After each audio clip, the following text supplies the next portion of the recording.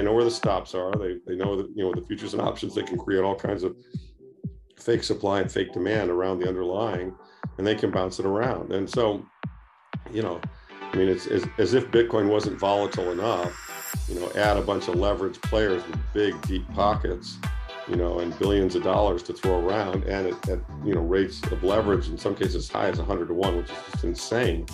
And, you know, wow, you're going to get some real interesting price behavior. The opinions expressed in this podcast do not necessarily reflect the opinion of Archetype Wealth Partners or its advisors. The mention of different asset types or securities do not constitute a recommendation for our clients. If you have any questions about the content of this podcast, please contact your advisor.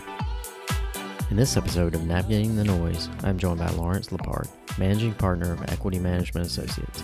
Larry shares knowledge from his long-tenured investment career that spans venture capital investing during the early 1990s boom, investing in gold during the Great Financial Crisis, and his current experience investing in Bitcoin and Bitcoin companies.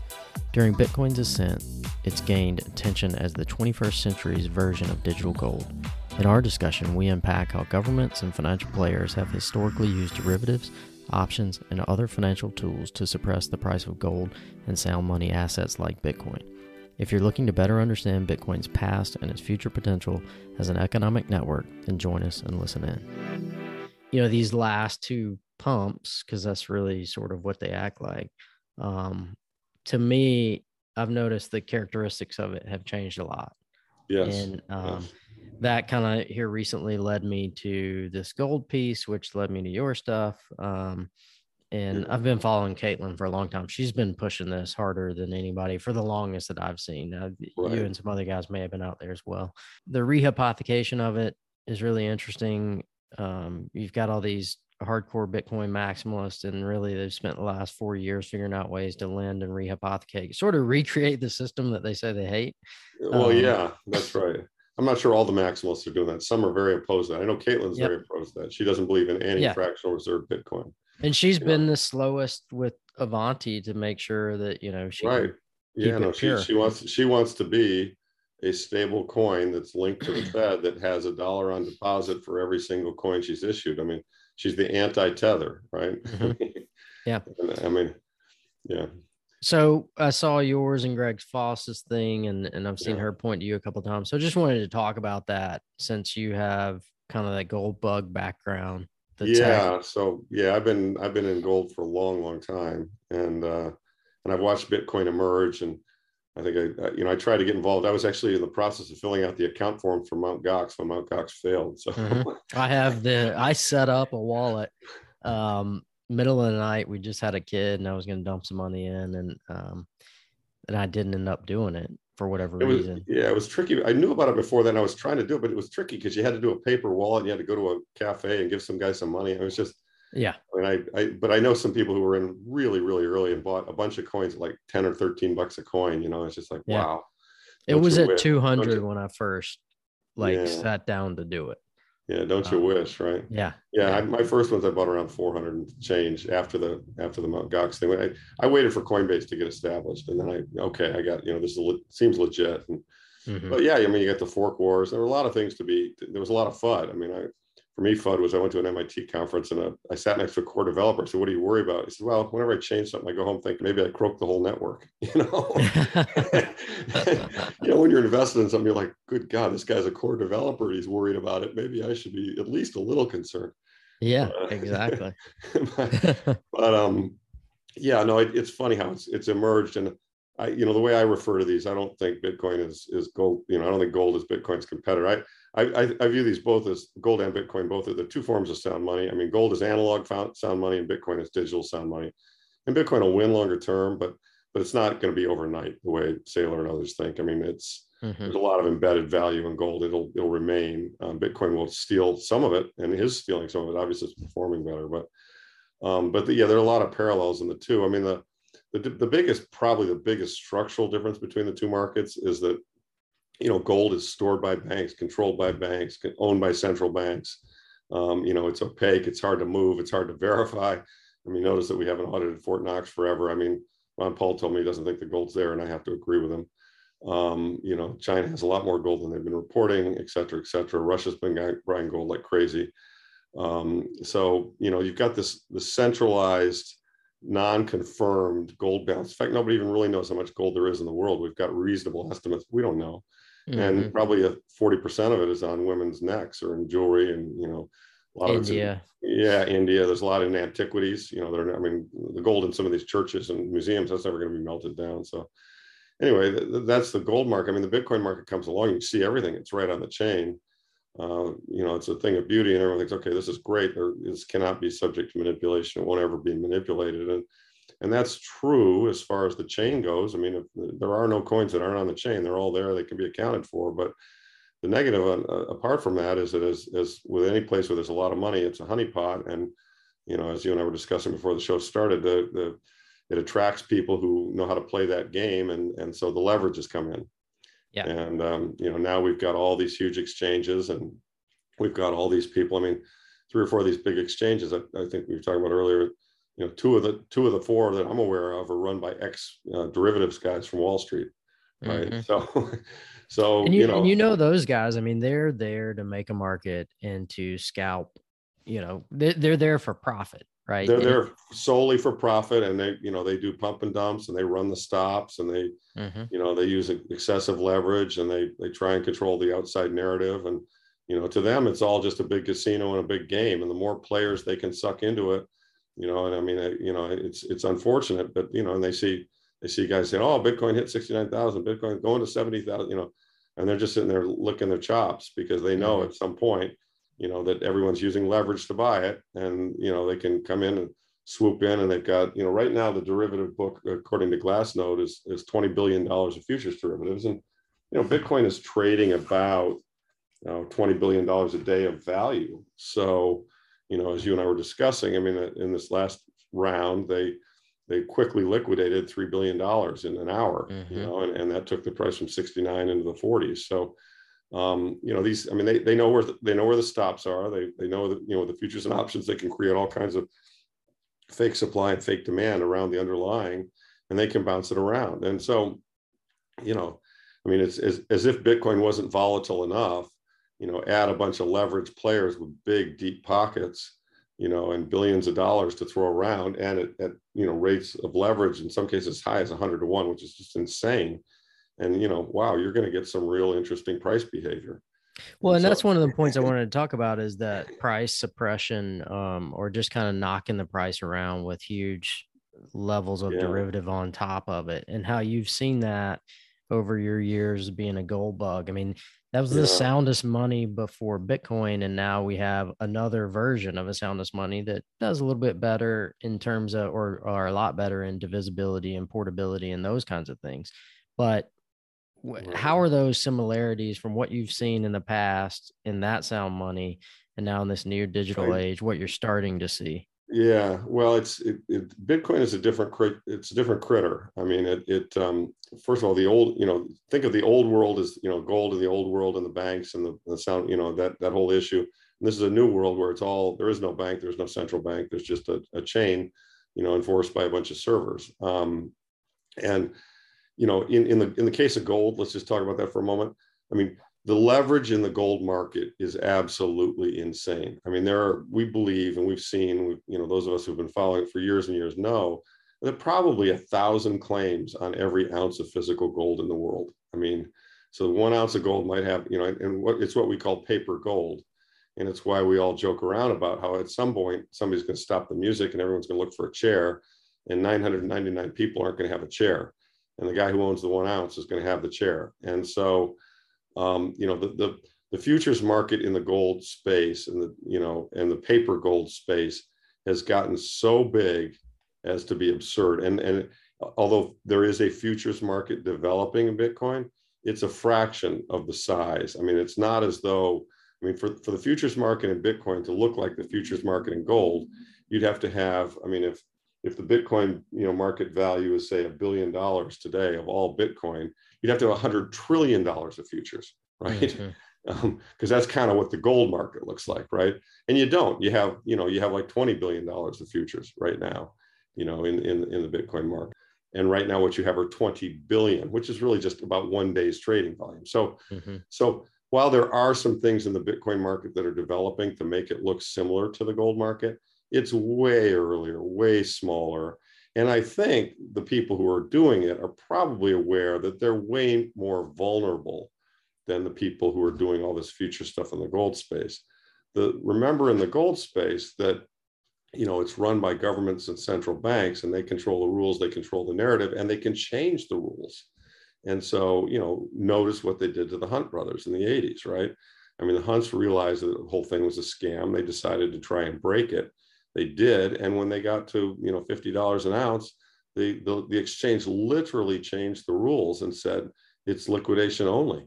You know, we just, you know, sorry, guys, we just changed the rules on you. You're screwed. And they bankrupted the Hunts as a result of it. And so, you know, kind of the way every president behaves in a certain way today, because they saw how Kennedy was killed. I mean, everybody, you know, who wants to try, everyone says, well, let's go squeeze the paper gold market or go squeeze the paper silver market, is very aware of the Hunt brothers example, right? So, however, you know, if you go over into the Bitcoin space, you know, it's different in one important respect, and that is there's no central bank behind the whole thing. And there's no changing of the rules without consensus of a majority of the players. So it's going to be brutally ruthless at wrecking anybody who gets too leveraged. And as Caitlin says, and I've talked to her about it, she said, you know, look, she's of the opinion, she won't say this loudly and publicly because I don't think it serves her interest, but there are those that, I should say, we all see there's a possibility that a GSIB will eventually fail, right? And the reason is if they treat this like any other commodity and they get too far out over their skis, you know, then and there's a short squeeze. I mean, you could see, you know, I mean, Bitcoin could go to, I mean, what if Bitcoin went to no offer, or what if Bitcoin went to $1 million instantly, you know, because some big institution was failing and they couldn't meet their obligations. I mean, and you would see bankruptcies, and there's no one there to bail those bankruptcies out. So, and that's one thing that is the unintended consequences of having, and I'm going to use the word illiquid asset with Bitcoin, because there's only 21 million. So relative to other things, it's illiquid. Right. And so that's the unintended consequence of having all these systems and this lending and rehypothecation. And now you've got BITO and you've got GBTC, which, yes, they have spot held in the fund, but then the fund trades in a market that is disconnected from it. So you're starting to get all these layers where you get this unintended consequence built into it. I think that's right. And I think that those who don't understand the nature of who owns those coins just have no sense of how big a short squeeze could occur here, and of how being short Bitcoin is could just wreck somebody, literally wreck somebody. And it, you know, given the nature of this, it wouldn't surprise me to see that at some point we'll have that kind of a squeeze, and it will wreck some, you know, some big institutions, some big funds, some big whatever. I mean, you know, the recent talk, and Greg Foss has brought this up, has been that, you know, maybe people are doing some kind of a pair trade with the triple Qs and Bitcoin. They're thinking they're both kind of risk on assets, you know. So it is interesting how it's turned into much more of a risk asset, risk on in the last 2 years. I mean, the non-correlation piece was really, it seemed more like kind of a pre-2017 thing when it was small. Yes. And then once you started to see banks and Wall Street traders and traditional market people navigate in, you saw that psychological change in the charts. Yes, exactly. And you saw it much more become a risk asset. Absolutely. And that's why you saw it in 2020, March 2020, it was a total risk where 50% in one day. Yeah, right. I mean, it's interesting. And I think that people in the world aren't fully aware of how much volatility there is and could be, and perhaps will be on a go forward basis. And so, you know, I think it's absolutely critical that everybody's that's in this asset, long or short. Well, I can't imagine being short, but right. But I mean, but honestly, there must be people who are short, because these futures contracts, I mean, there's two sides to those things, right? And you know, what are those people? What's going to happen to those entities who are paper short this stuff when it goes to $300,000 in 2 days? I feel for anyone. I can tell you what's going to happen. They're going to blow up. You know. Yeah. I feel for anybody that's paper short. I'm hoping most of them have a spot position and they're just kind of creating a covered call carry trade. Maybe, I but I kind of doubt it. Yeah. If you know the nature, if you know human nature and Oh how yeah. people, yeah, right. I Uh, kind of doubt it, right? Well, that was a little bit it was a little bit frustrating to me in the first move into 60. You had all the hype podcasts and everybody's talking about, oh, you just get free 40%. It's risk free 40% per year, Yeah, if you do the futures trade. And I was like, nothing's free. Like if no, it's not abnormal to see this in traditional markets, just everybody knows that at some point that 40% is going to evaporate and you're going to be left with a down 60. yes, that's exactly right. No, that's exactly right. And And so it's only free for that short period and it's not repeatable. that's Greg, correct. Greg and I had talked about that. Cool, you can do it for a month, you can do it for 3 months, but you can't do it for Absolutely. 12. Well, it's the old phrase, you're picking up nickels in front of a steamroller. I mean, it Mm-hmm. might look like you're making money easily and it's all great, but it's not a Mm-hmm. continuing event. Yeah. Mm-hmm. So it's interesting. It's interesting to watch it all develop. And I think that, for the retail and the average Bitcoin investor, what it means is one has to steel oneself against whatever could happen.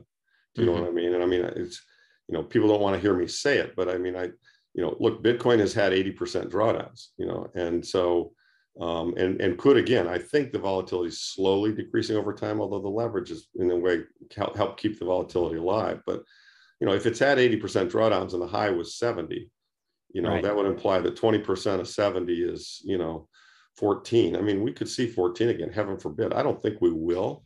But What? my point is that, anyone who's in it has to fully understand the trading history of it and be Right. prepared.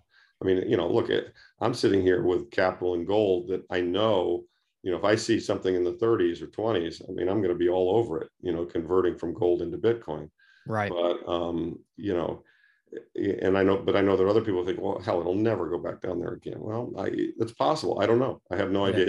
It really Well, trades like a wild animal is the problem. I use just in the charts I look at, I use volatility bands because they're pretty accurate over longer period of times. And then, you say 15. Well, the outer band on a monthly basis is down there at 8 and 15. Is it really? Wow. And in 2017, 18, the dead top, and I Mhm. sold everything. And then 3 days later, FOMO'd in over Christmas break back. But same thing. It showed 2,800. Now Yeah. and then we were at 19, 20,000. It took 2 years to get there, but March Yep. 2020, we basically hit it. We got 3,000. Yeah. So it is crazy. And that's one of my points from the thing I posted with the gold, looking at gold compared to Bitcoin is maybe a month ago. And seeing gold have those big run ups, Right. obviously their prices. And then once they start printing, the gold sells off. And, in the 80s, it was 27 years before it ever hit another high. And it was Right. whatever it was, 2007, that price actually traded above where it did in 81. So I think the big question I have, in your opinion, what you've seen with all the leverage and the futures and all that stuff be built out on gold, should investors in Bitcoin have that understanding that it could take that long and it could be drawn down if prices suppress with these tools? Yeah. Well, first of all, the real apples and oranges, the 1980 to 2000 bear market in gold. There were a lot of things going on in there. I mean, first of all, in 1980, you almost had full coverage. If you assume that the U.S. had the gold that we say we have, the dollar was almost gold backed. I mean, we didn't have a gold standard, but you effectively did have a gold Right. standard. Okay. And then, Volcker's moves of pushing interest rates up, you created a deflationary environment, which was really good for equities and credit. And so you had a lot of equity, credit, and GDP growth during that whole period. And gold's not an investment that necessarily is good all of the time. I mean, Mm-hmm. in a positive credit cycle where the money is not being massively debased, equities and even to a degree bonds will outperform gold, as they did, especially when you're starting from a high interest rate like you were in 1980. I mean, gold was a investment from 80 to 2000, period, Mm-hmm. full stop. Now in 2000 or 1998, when long-term credit management blew up, they started printing money again pretty obviously, and we could see it. And there'd been a lot of monetary growth in that time frame that gold had not reflected, just because of all the other trends going on. So let's map that to today's Bitcoin market. Could Bitcoin be down for a bit here for a few years? Very possibly. But a 20-year bear market in Bitcoin, no way. I mean, that's not going to happen, because the monetary backdrop, in my opinion, because the monetary backdrop is very different. You've got governments printing in an uncontrolled manner, and almost mathematically being required to continue printing. I mean, certainly at different rates. And, right now things have backed off both for gold and Bitcoin for the last, 15 months or so. Kind of the gold was at a fever pitch in August of 2020, and then Bitcoin kind of followed soon thereafter.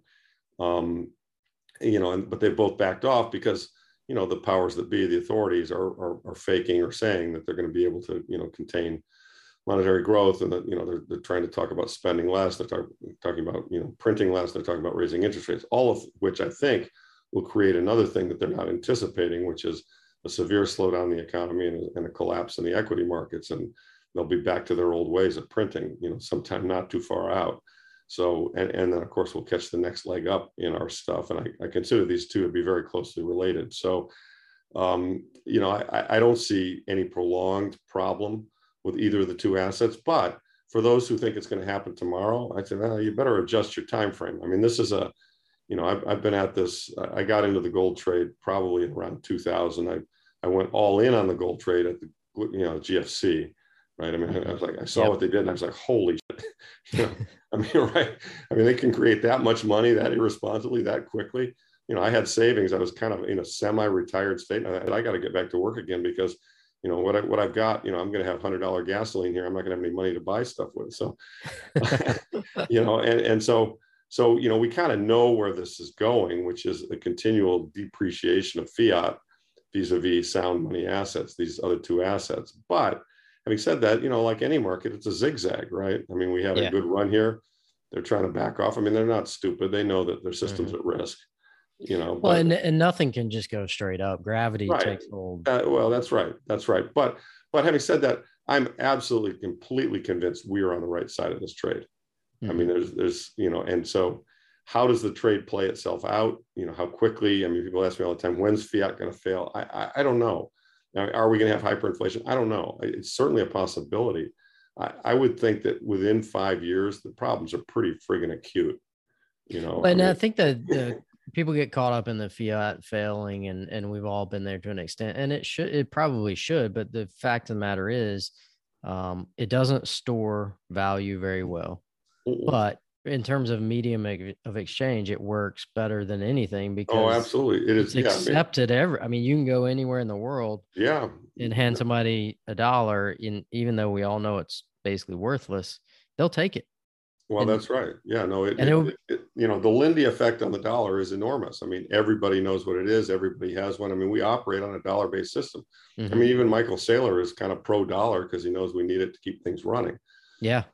My view is the dollar is at great risk. All fiat currencies are at great risk, but we're in a transition period, and it's a part of this fourth turning that we've all discussed so much. And what is money is getting redefined. And I think in 20 years, I think our grandkids are going to read the books and they're going to say, what were these guys thinking that they could have the governments control the money supply? What a stupid idea that was.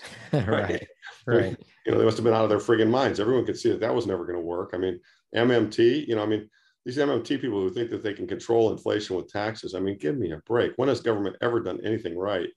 Well, and that's the thing. It's just, you wonder how many people read anything about history. And I didn't really start till the last couple of years. I mean, I started down this road maybe in 2010, the whole what is money, and it just kind of took 10 years of off and on. But the MMT piece, you look at any civilization that has just printed, it never works. It just doesn't work. I mean, a 5-year-old understands it doesn't work, but it does. It appears to work because for 40 years we've had deflation. It's the typical, it's a very human thing to kind of assume that what has happened in the past is what will happen in the future, and it's by and large that's a pretty adaptive thought pattern. And you stay with the herd, and you don't want to be out there, the lone wolf gold bug, because you're going to get picked off. And a lot of us have had that experience.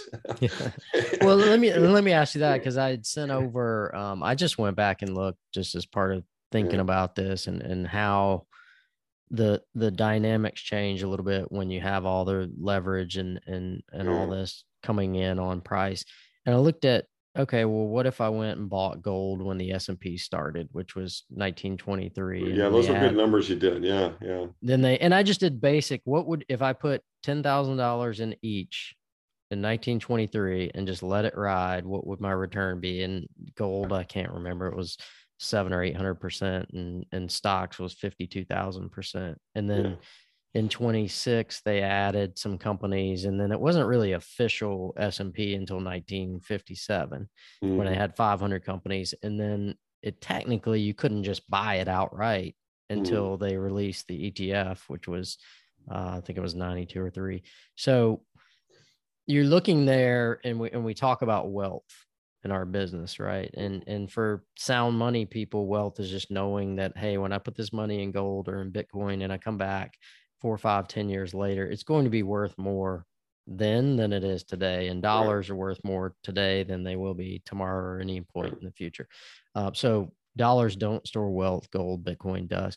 But interestingly, and I want your opinion here, the increase in the equities created this quote unquote wealth, but really it's also the inverse of what's happening to your purchasing power. Well, that's right. I mean, yeah, the Venezuelan stock market was an enormously successful stock market, while the currency was becoming worth less. But look, I mean, Buffett's right. I mean, gold is an asset it's a goose that doesn't lay eggs. I mean, it just sits there. It's inert, and equities and businesses which produce value and grow and have a return on invested capital, that creates wealth. And so it's no surprise that over long periods of time, the stock market would crush the gold market.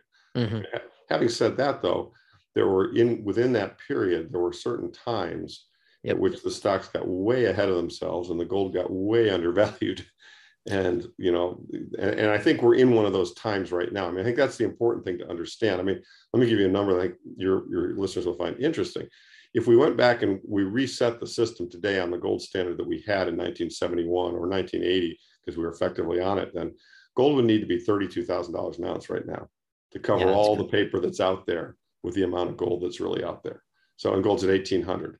So it kind of gives you, and so people say, well, gold has this enormous monetary premium. Well, yeah, it costs more. I mean, the average mining cost now is about $1,100 to pull an ounce out of the ground. So $1,800, you've got, $700 of profit for the miner. And that's a premium in the sense that, it's just a piece of jewelry. But, if it really were the alternative to the dollar, or we were to try to go back and make it an anchor to the dollar, to make all those dollars, quote unquote, money good, gold would need to be priced at 32,000. Everyone says, well, there's not enough gold in the world to have a gold standard. There's enough gold in the world for whatever. It's a fixed amount that grows at 1.7% a year. But the issue is at what price? What price are you going to pay in dollar terms for each ounce, right? And that's a great number. I think that's really the point, is if you just let the market take care of itself, giving what happens to the paper side of money, gold effectively would have been Bitcoin had it been not been suppressed, right? That's exactly right. Yeah, I mean, there's a long story of this, and I've dug into all this. And so, I mean, it's a big rabbit hole that would take hours to go down, but Barsky and Summers wrote, Larry Summers, they wrote a paper called Gibson's Paradox, which is fun to read and Google. And basically what they discovered is keeping the dollar sound was a function of, one, it's a petrodollar, a function of oil price, but two, it's a function of the gold price. And the gold price is the monetary fire alarm, right? I mean, they saw it in the 70s, right? And I find it fascinating that Volcker in his memoirs talked about, before he died, wrote about how, one of the mistakes they made in the 70s was we didn't keep the gold price under control. Right. Right. Oh, interesting, right? And but they figured out how to fix that mistake, right? And as a result of that, Robert Rubin got involved, and Clinton was there, and Carville said, you mean to tell me that we're going to be, I want to come back as the bond market because it's the most powerful thing in the world. And, Rubin said, don't worry about that. We got that figured out. We're going to just suppress the gold price. So the inflation we get from printing this money won't be reflected. Yeah. That's right. One of the points looking at, gold versus stocks, and now we have Bitcoin, so we can look at all three, is kind of having your asset allocation, because if you go all into one of them, at some point you're either going to be wrong or it's going to be painful, and you just won't be able to emotionally stay in. And so what I'm wondering here is okay, so you were early VC days, kind of early 90s, the first go of the internet. Yep. Then you've got the gold bug component. You've Yep. been that for a while. Now you've Yep. been in the Bitcoin space for a number of years. Yep. So if we say that Bitcoin is the digital gold, Yep, it is. what is our digital version of equities? Is that the crypto Web3 side? And if the rails are being rewritten, do we just kind of see the story repeat? Maybe, yeah. So I'm not very up to speed on Web3. It sounds like a lot of arm waving, and it sounds kind of like NFTs to me. But I don't know. Maybe I just don't understand it. So I have to claim some ignorance on Web3. And I'm not sure there is. I mean, digital, equities kind of are a digital thing in the sense that they're traded digitally. I mean, obviously they represent claim on businesses. So I'm probably not the best person to answer that question, because I'm really not that aware of what this Web3 is. So, and it's more just the tech and where you see companies and stuff being built out on it. I mean, the real reason to be in the space is Bitcoin, sound money. Yes. But as we talked about, if you just went sound money from the 20s to now, right? No. I agree. The worldly wealth would be. Yeah. No, it's a great point. I mean, I think. Well, look. There will be a lot of businesses that are influenced and impacted one way or another by the sound money development. So, I mean, as just simple stuff, right? I mean, Western Union, ought to be toast, right? I mean, the whole notion that people are paying 7% or in some cases 40%, to move money around the world through their network when you can do it with, with Bitcoin. I mean, that's absurd. Arguably when the Lightning Network comes fully on speed, MasterCard and Visa, I mean, they're taking 3%. Jack Mullis is talking about 30 bips, right? So, there will be ways to invest in companies that are taking advantage of the sound money trend. And my fund has actually done that. Well, Caitlin's an example. She's building a bank built on Bitcoin. And so, yes, you can just make the sound money bet, gold, Bitcoin, whatever, but you can also look at how it impacts companies. And there will be companies that'll be big winners, those who are enabling this new form of sound money. And there'll be companies that are big losers, those who are entrenched in the old business model and cannot change. I mean, I don't know what you do if you're Western Union. I mean, right. I mean, and I'm not quite sure what you do if you're, if you're MasterCard. I mean, I think ultimately, all these guys are going to get disintermediated, and even the banks. I mean, it's, we could have peer-to-peer lending and a lot of other things. I mean, look, there's, the 20th century was the century of centralization. We figured out how to, put together things at scale, to make big entities. And World War II is kind of the culmination. Now we can really kill people at scale, and, let's go kill 50 million people. And, I think the trend now is, okay, that's great. We've got about as much economy of scale as we can out of this stuff. It's not serving us anymore. And in fact, because the people at the top of each of these organizations is running them in the wrong direction, let's descale them, let's decentralize. Let's have lots of players and let them all vote with their feet, which is what Bitcoin is, right? I mean, you got all these nodes, you got, no one's making the rules. It's just math is making the rules, and all the players vote, but all the players have incentive to keep the system going in the way it's going. And so my view is that the good bet going forward is to bet on businesses that will benefit from decentralization, and to short or be wary of large businesses that are getting economic rent out of the fact that they've got centralization and a lot of power, because I think it's going to get chipped away at.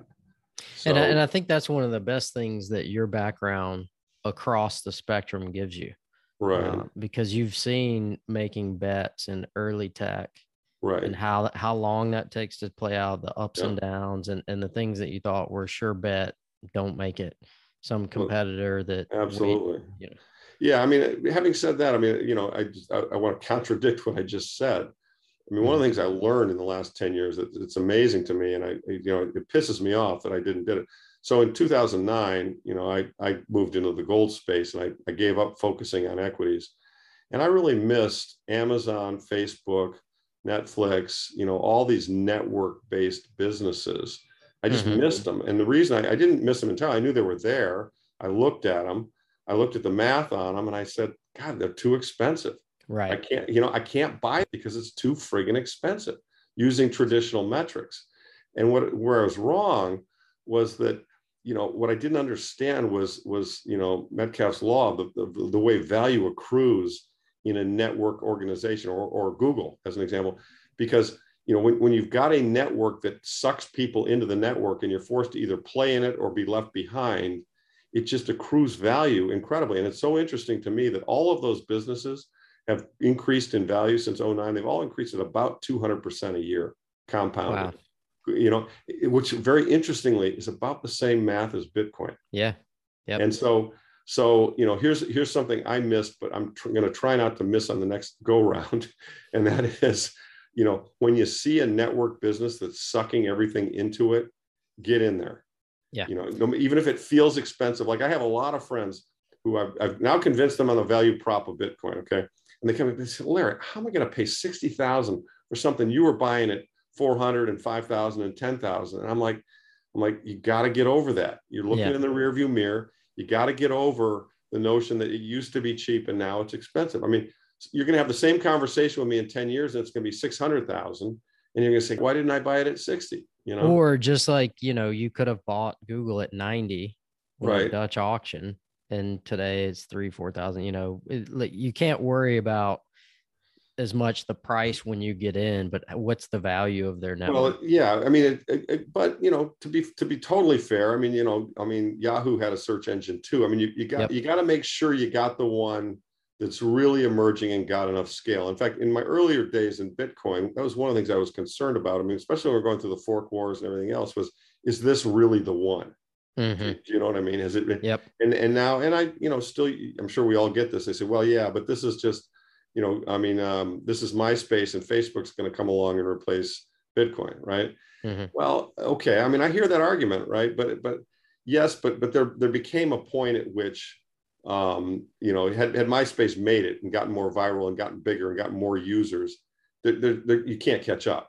I mean, I don't think anyone's going to replace Google right now. I don't think anybody's going to replace Netflix right now. I don't think anybody's going to replace Facebook right now. I don't think anybody's going to replace Bitcoin right now. It's just, you're too far gone. I mean, you got hundreds of millions of users and, it's rolling now. So, well, it's Peter Thiel, when you have that 0 to 1 technology that only comes along once a generation, once a decade, once every couple of decades. Right. And, then everybody says, well, we're the Bitcoin of whatever.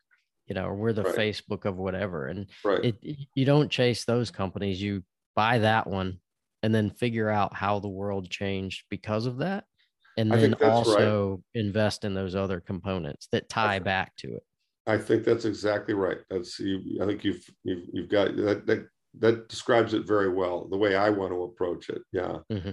And I'm, and you always want to be looking out for new ones. I mean, because there will be new ones. I mean, there's something that's probably very small, very unnoticed right now. It's got a lot of real serious advantages. And as people come to understand them, it'll just catch on. Yeah. And that's where I was kind of going with, if we are looking at a new set of financial rails and Bitcoin is the base unit, then even though it may not, be fun for the maximalist to say, well, Bitcoin is the only thing that's just the sound money component. But we know from the last couple hundred years, other things will be tied on top of that sound money to generate worldly wealth. Absolutely. I mean, look, yes, that's exactly right. I mean, there will be enterprises built that add value that grow even more rapidly than Bitcoin. And especially, if you consider like, I'm an investor in a venture capital fund called 1031, and they're investors in Strike as an example. And I can't guarantee that Strike is going to make it, but it sure feels, it sure feels to me like this Lightning Network layered on top of Bitcoin, basically just show a QR code and buy coffee for pennies. I mean, it feels to me like that's going to change the world. And, and there are all kinds of implications, around that. And so, the companies will grow and add more value than the underlying coin. And of course, it'll be complementary. I mean, like I'm involved in some of the Bitcoin miners, and they've got good economics now at today's Bitcoin price. Well, imagine what happens when the price is 200,000 or 300,000 a coin. Yeah, I mean, the economics are going to be insane. So So yeah, I mean, I think if you get into businesses that are around an underlying great trend, yes, they're going to do extremely well. I mean, witness what happened with all the internet businesses. So, well, and but not all of them. I mean, there's some that fit. There are some that fail. That's the thing to oh, keep in totally. mind. Mm-hmm. Yeah. And but you've seen that. You saw Web 1, Yep. the early days of the Yep. 90s. Then Web 2 sounds like you kind of didn't participate in. No. And then in Web 3, I mean, Bitcoin started it, but Web 3 is basically morphed off these newer networks that are bringing something different to the table. So it sounds like that's right. I mean, I think the problem though with Web3, and I think things that people have to be careful about, we haven't touched on this, and it's a negative for the whole Bitcoin space. And I sense you're a maximalist. It's just look, in Web 1, there was pets.com, and there were all these crazy ideas that did not work. Right. And what the comparable to that is today is some of the Bitcoins. Yes. Right. I mean, they're just a lot of crazy ideas that just are not going to work. There is no there. There is no value there. And so, people need to be careful, right? Yeah. And I mean, if you go back and you look, and I know it's probably ingrained in your brain, but 100, whatever years of stock market, 130 years, go back to 1900s, and you look at the 4 major periods leading into that crisis. There was a lot of technology. Yeah. But nobody had figured out how to monetize it to create revenues off of it. So then on average, we spend 13 years. Depression was terrible. It took 20 something, 30 years to get out. You spend 13 years kind of bouncing around. By the time we run that next wave of innovation where we get 17 to 20 year bull market, the technologies that are being monetized are those ones from the prior peak. That's right.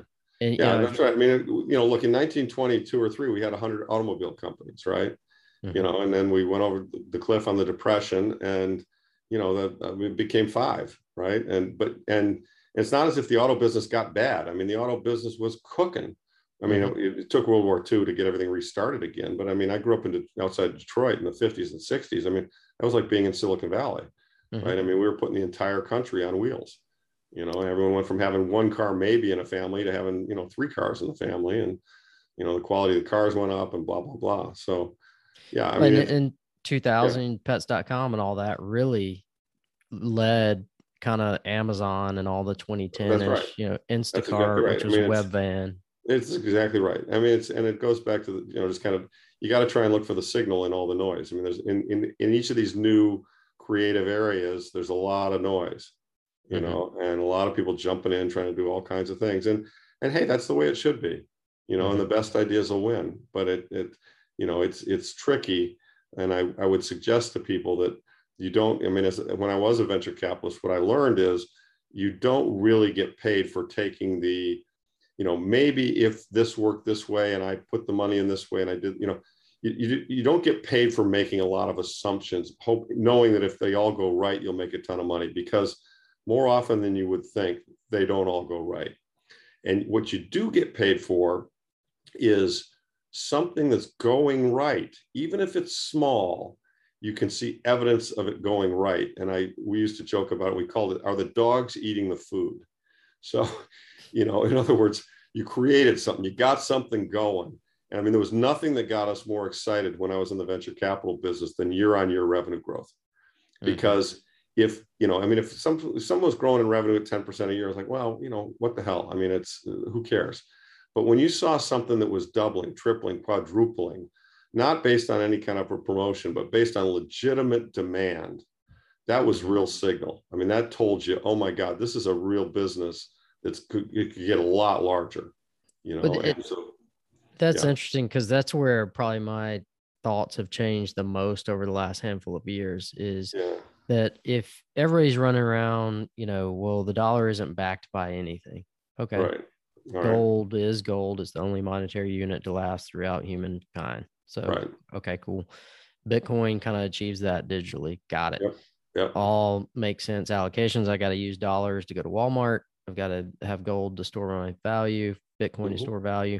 But when you look at equities and whatever comes in this next wave, what backs equities is revenue. And if you pay what you want to pay for is wallet share.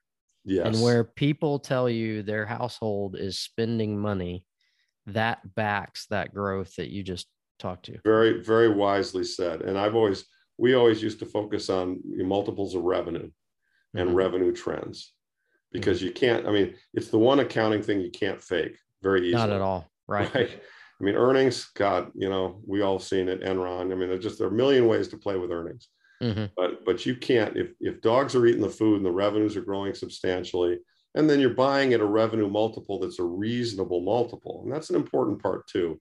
I mean, that's, my fund is called the GARP fund. It's called growth at a reasonable price. I mean, when I was in the venture capital business, I mean, and it sounds so ancient, but I mean, we were buying private companies back in the 80s in computer area that were trading, at 8 times trailing earnings, private, 8 times trailing earnings and 1.5 times revenue.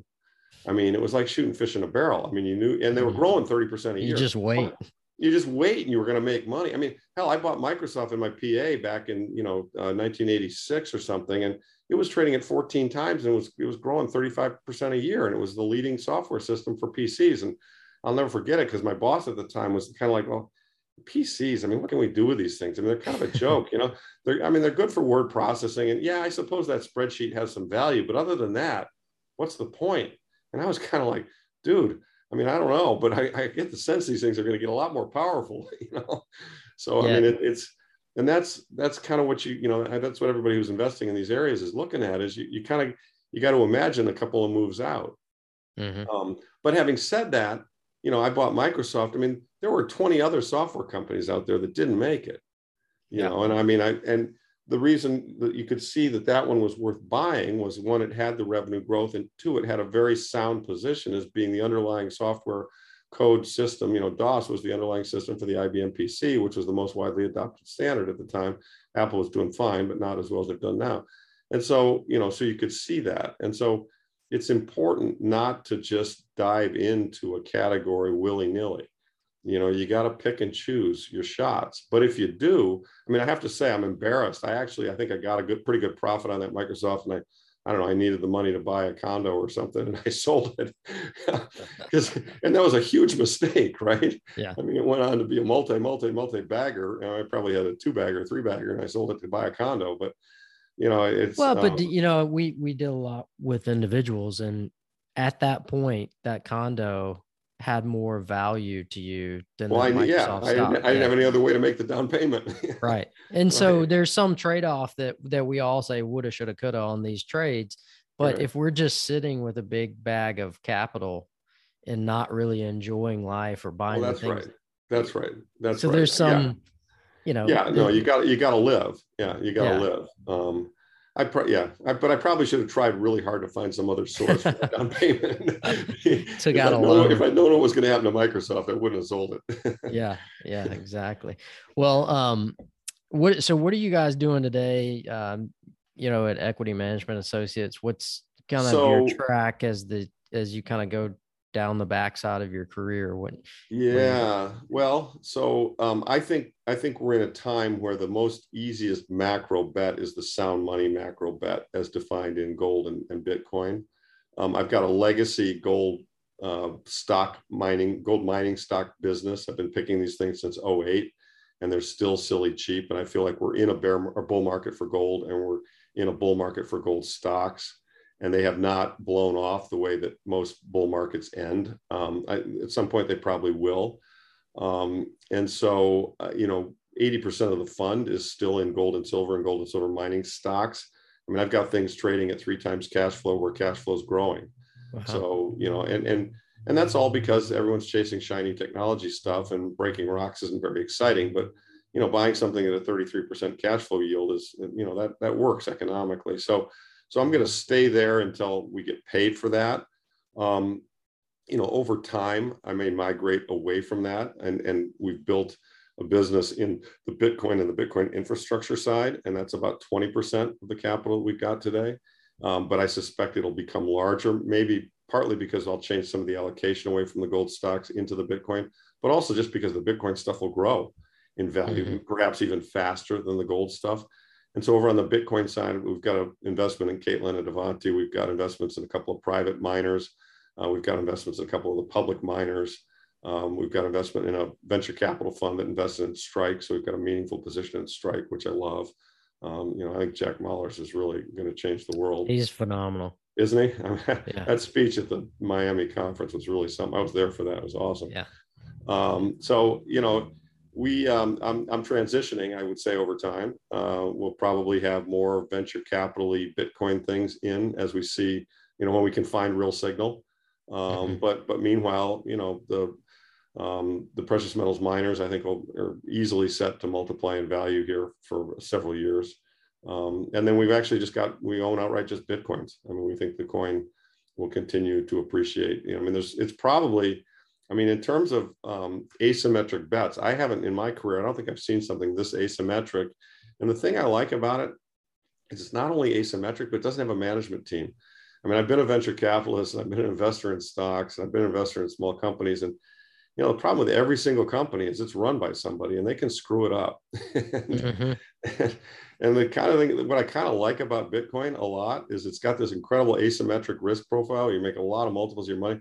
And, there's no management team to screw it up. It's just kind of sitting there every 10 minutes, another block comes out. The math is the math. The system is the system, and I've now seen enough data that I'm comfortable with the technology risk. And so, if I were advising somebody who wants to spend zero time analyzing stocks and picking names and have probably the best risk reward profile over a 10 to 20 year time frame, admittedly with a lot of volatility in the middle, I would just say go buy Bitcoin. It's simple. Just buy Bitcoin and forget about it. And that's a good point there, because the math is the math. It's programmed in. You're not going to change it without consensus. And could that happen? Sure. Is it going to happen? Probably not. But everything else is basically geared to one or a handful of people. And then you've got human emotion, which we know generally at some point always goes sideways. That'll create the volatility. The only thing that would really concern me about Bitcoin would be some fundamental technology flaw that I'm unaware of, and I don't see that happening or being very likely as happening. The other thing I would concern me a little bit over, if suddenly it just got dull and new adoption slowed down. If everybody just kind of said, well, this, they moved on to something else. I don't see that. I see kind of continual growth and adoption. Yeah. And that's what I call dogs eating the food, right? So since the dogs are eating the food, the adoption's growing. There's 6-7 billion people on the planet. I don't know how many people are into Bitcoin, but it's a fraction of that. It's better. That's been shown, and that's why it's growing. And so it's a pretty simple thing. There's some charts in my last couple of quarterly reports you can get on my website that just kind of show adoption curve tipping points, and we kind of are about at the 10%. By my estimate, about the 10% tipping point for Bitcoin. And, in broadband and cell phones and cars, and just every new innovation, when you hit that 10% point, then it really starts to spread. And so I could see in 10 years where literally most of the world owns Bitcoin, has some Bitcoin, and of course, with a limited number of coins, that's not going to be occurring at these prices. And you're going to need that, because my estimation is that basically we're just seeing the financial rails rebuilt, just like we saw in between World War I and World War II. I think that's right. That's exactly right.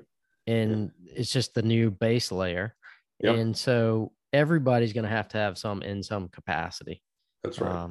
Or most people will have some in some capacity. I think that's absolutely right. And I think that, people who don't realize that, it's where they say everybody pays the price for Bitcoin they deserve, Yeah. It has that beautiful game theory aspect of it. The only defense against it is to buy it.